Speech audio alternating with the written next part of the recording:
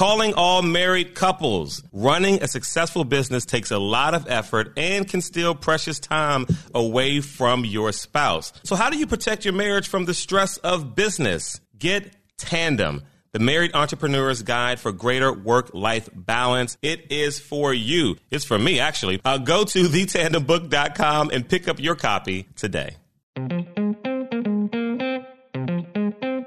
Welcome to the Boost Podcast with Kelly Leonard.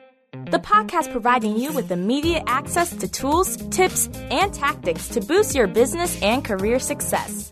Build your brand, optimize relationships, obtain more leads, secure thought leadership space, and tap into new markets. It's the Boost Podcast. And now, here's Kelly Leonard. Hello and welcome back to the Boost Podcast. I'm your host, Kelly Leonard. Erin Olila is an SEO website copywriter, copywriting coach, and the host of the Talk Copy to Me podcast. She's on a mission to help small businesses collect specific and strategic testimonials. The part of Boost we'll tackle in today's episode is obtain more leads. Now, let's jump into my conversation with Erin.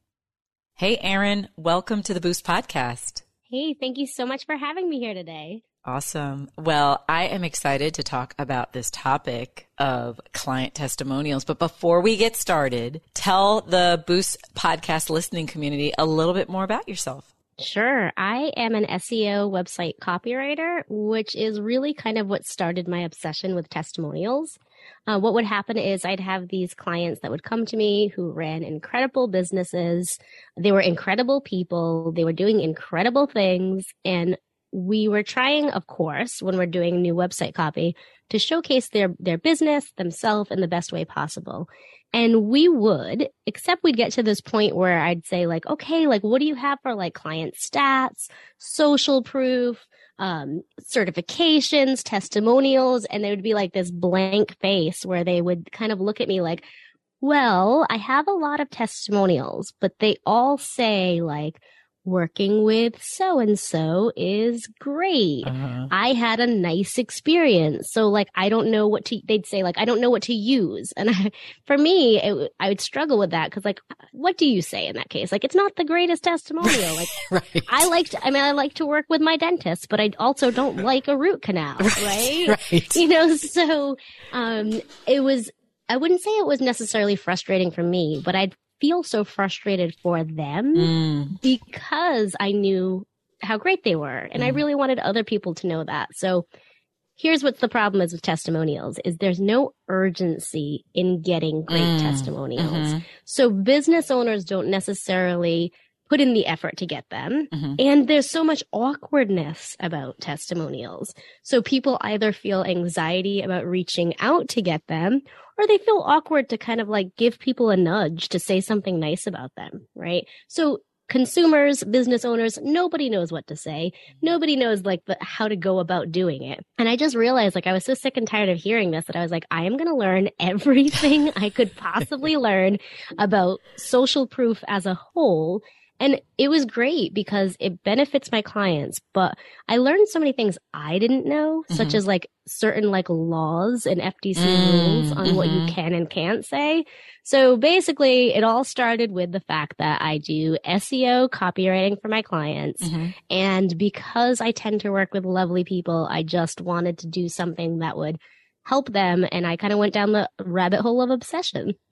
Wow. Well, that's a lot. And so because you've certainly piqued my interest, and I'm sure you've probably piqued other people's interest, how does someone go about getting incredible testimonials from their client? Because I mean, you laid sort of the foundation for the awkwardness behind it. So what does that process potentially look like? Yeah, absolutely. I can tell you what it doesn't look like, and that's what everyone does, and that is waiting until a project is over and sending someone a form with standard questions for the hope that it will get filled out and then they could piecemeal something into a testimonial. Now, I am not anti-forms at the end of a project in any way, shape, or form. In fact, I still recommend that they are used and if possibly personalized for the client. So what I mean by that, I'll rewind and say the best way to get a testimonial is to be working toward a testimonial throughout the entire process. So I tend to work in my course. I have a testimonials course called the Testimonials Toolbox. And what I do is I explain that you can actually ask questions that lead toward testimonials before you work with your clients. Most service providers do an onboarding of some sort. In that, they may have a questionnaire. So in the questionnaire, ask something like, if at the end of this project, what would give you the biggest win at the end of the project? Or how would you measure success at the end of the project? Because not only can you return to that same question at the end and say, hey, in the beginning, you had mentioned if we did X, Y, Z, it would be a successful project. But we did ABC, X, Y, Z. Could you comment on how you got so much more out of this? So that's one option. But the beauty of the initial onboarding questions is it gives you your own map on how to provide the right client experience. To just kind of quickly walk through it. So like onboarding is one phase, but there are so many other touch points. And now, of course, every business is different and they may have a different touch point, but there are points within the project that you can ask testimonial leading questions and or get another direction map on how to adjust the client experience to improve it moving forward. So I always tell people, this needs to be an ongoing process through the entire time that you work with your clients. And sometimes the best testimonials come from just listening and not asking the questions.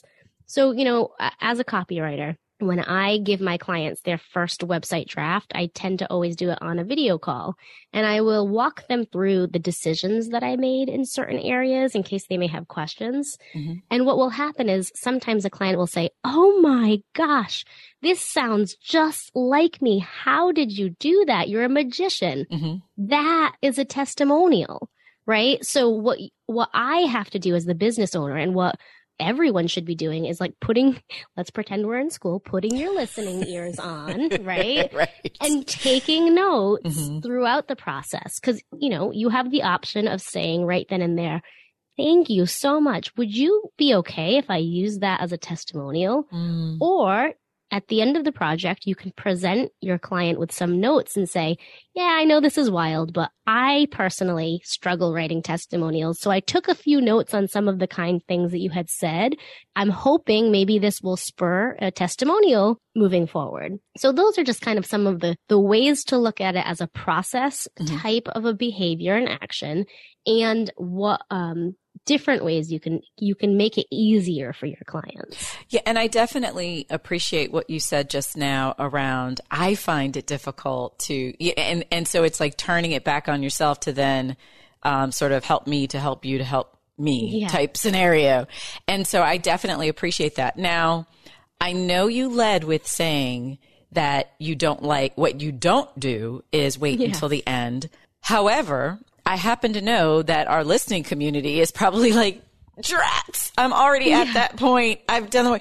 So is there a way? Okay, though. Okay. I have been there, and in some ways I'm still there, right? Because remember I said the onboarding question? When we get to the end, that's the type of question we want to have answered, right? So there are definitely reasons why we want to wait till the end of a project to get things. So I don't want anyone to feel bad or like, oh gosh, I'm failing at this point. Like, at least you're asking. Right. There are so many people who aren't asking. And again, I don't want to make those people feel bad either.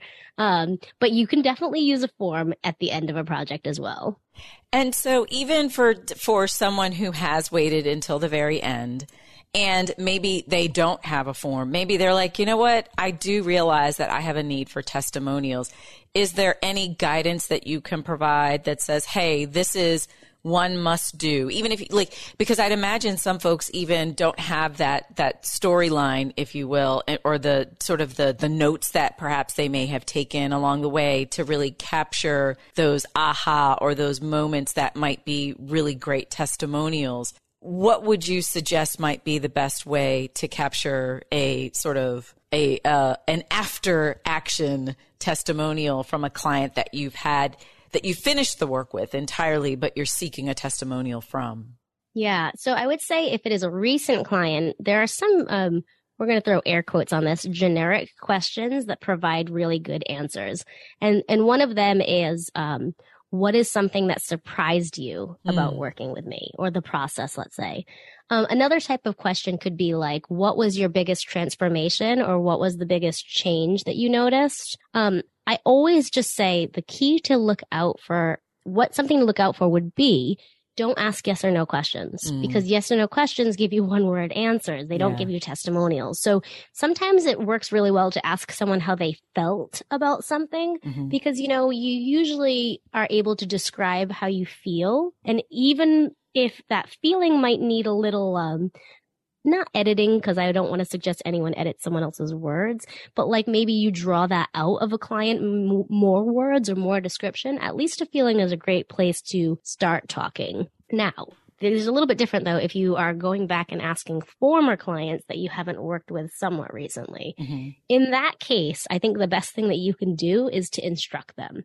So when I have someone who is maybe updating their website, let's say they have a new service, but they're not necessarily starting from scratch, what will happen is they might have worked with someone in the past that has something that they think they could say about the service, but they don't have testimonials because it's a brand new thing. So let's just say, for example, they offered photography in weddings when they're normally like a brand photographer, let's say.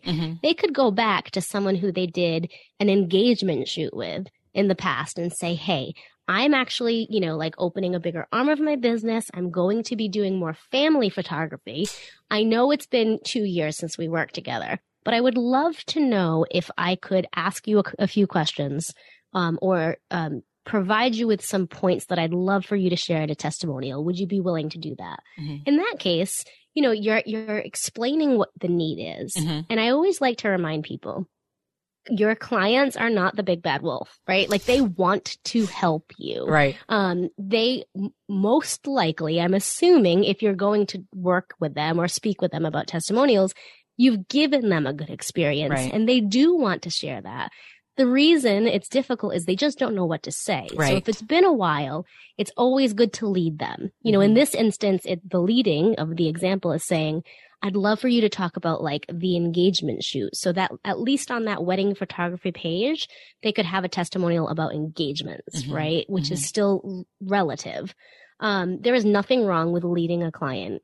And this is definitely the case for someone who has a lot of testimonials, even good ones. Because at that point, you have what you need. You just want to get specific. Right. So instead of saying like, oh, Erin was great at website copywriting, maybe the next time I talk with a client, I mention to them that I really need something about editing. I'm using this as an example because then I know that's not specific that I have.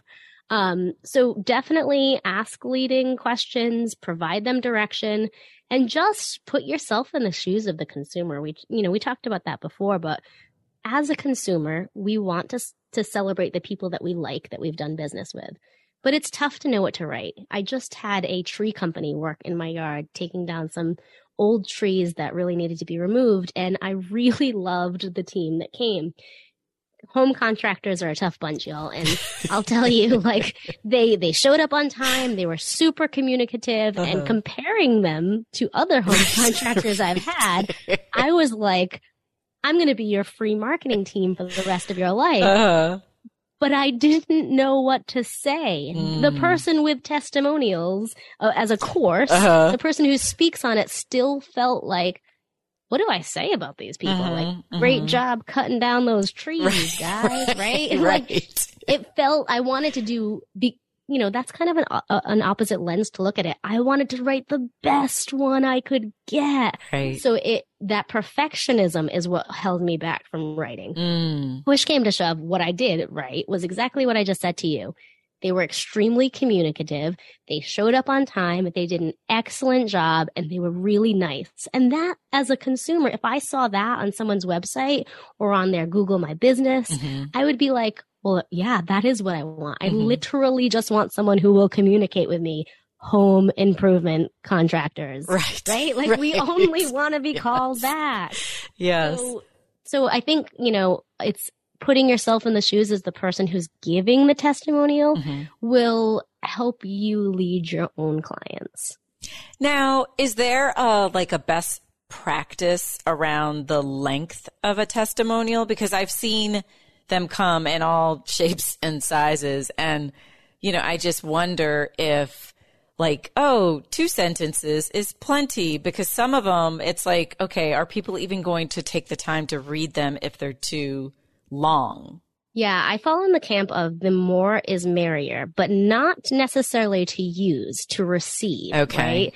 Like if you are going to write me paragraphs, even if those paragraphs are not like something I can copy and paste because you're trying to describe a situation, I would much rather have someone give me extra and then I can cull it down. Okay. So earlier I said we don't edit testimonials and we don't change what people say, but we can edit the length, let's say, or potentially even the order. Okay. And we do that only really for grammatical reasons, or to make things concise. Okay. So if someone writes a paragraph about how wonderful it was to work with you and you post that, like you said, on your homepage, people don't read it. They scan it. It is a paragraph.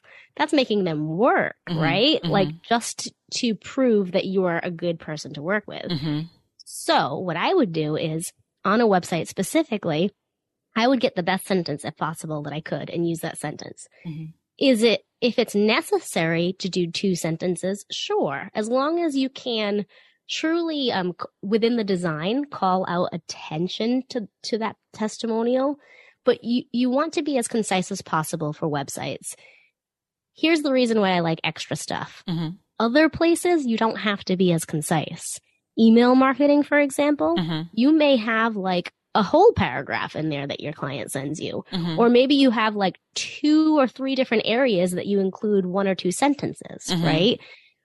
Additionally, I love case studies. And what case studies basically are like a hyped up testimonial using your client's words, but also using your process. So the potential lead or your audience, whatever you want to call the people reading the case studies, they get to see how you work. They get to see like the quick wins, the big strategies, and they get the social proof right out of your client's mouth, right? So I say collect as much as you can, and it's all great to have. But when it comes to websites specifically and potentially social media, I would say be as concise as you can because the people's attentions are a lot shorter. Right. And so another question that comes up for me is that oftentimes people have a willingness, to your point, to provide a testimonial, but they don't necessarily have the authority. Maybe that's the correct word I'm thinking, because they are a part of a much larger organization. And so either they're like, perhaps don't use my name or don't say the company or things like that. So how do you take those scenarios and work them for your good? If someone is not in a position to give, here's my name, my title, and the organization with which you worked. Yeah. So this is one of those instances where I think a system works well. To start, if you have working with bigger organizations, you're going to use a contract. In the contract, I think it's very good and to include that you will be asking for a review of your work, that they will give you a review, but legally you cannot require it to be a positive review. And you cannot require them to include it like on your marketing. So all that you're saying is you are going to give me feedback. I'm going to ask you for it. And then do that, right? In the feedback, in the requesting, let's say it's a form, you have to give them the option to determine whether they're willing to share it, right? So you could ask them, do I have permission? You absolutely should ask. Do I have permission to use your name, your full name? Do I have permission to use your image? Depending on how much you want to put on your testimonial, your job title, the business you work at. If you don't have permission, guys, just don't do it because you don't have permission, right? Like standard case, like let's just follow the rules. But as for the rest, I think that this is something people generally overthink. And it's because they want to follow the rules, right? And they want to be as standard as possible. But if you have, let's say you're working with like a Fortune 50 company and they just don't they're happy to give their testimonial, but they do not want to use the name of their business or the job title and last name of their employee. Cool. You can just say Joe from a Fortune 50 tech company says, right? I previously worked with many coaches, and this is particularly the case in the coaching industry or any type of like a mental health slightly related type of industry, where their clients may have feelings about it being publicly known what they experienced. It does not mean they don't want to support the coach, because they might have had an actual life transforming situation. So they want to give feedback, but they don't want the personal story to be shared. And in that case, you can just say 2023 coaching client, right? Or maybe that client says you can use my initials. So, it would be like EO in my case. Just ask, right? And then they will let you know what they're comfortable with. And if you don't love what they're comfortable with, you get to make the decision yourself whether you use it or not. So if that client says, no, I want it to just say anonymous, if that's really not going to work for you, don't use it. But don't overthink that, right? Like if I go to a website and I see anonymous and it's a very specific testimonial, I'm going to trust that it's real. Which is why I always love to like get on my soapbox and preach, like, do not do fake testimonials. Like people see through the fake testimonials. Nobody believes you made $8 million in 47 minutes because you waved your hand in the air and jumped 4 times, right? Like for your client, let's say, right? So I think sometimes like I love stats. I love numbers. They make great social proof.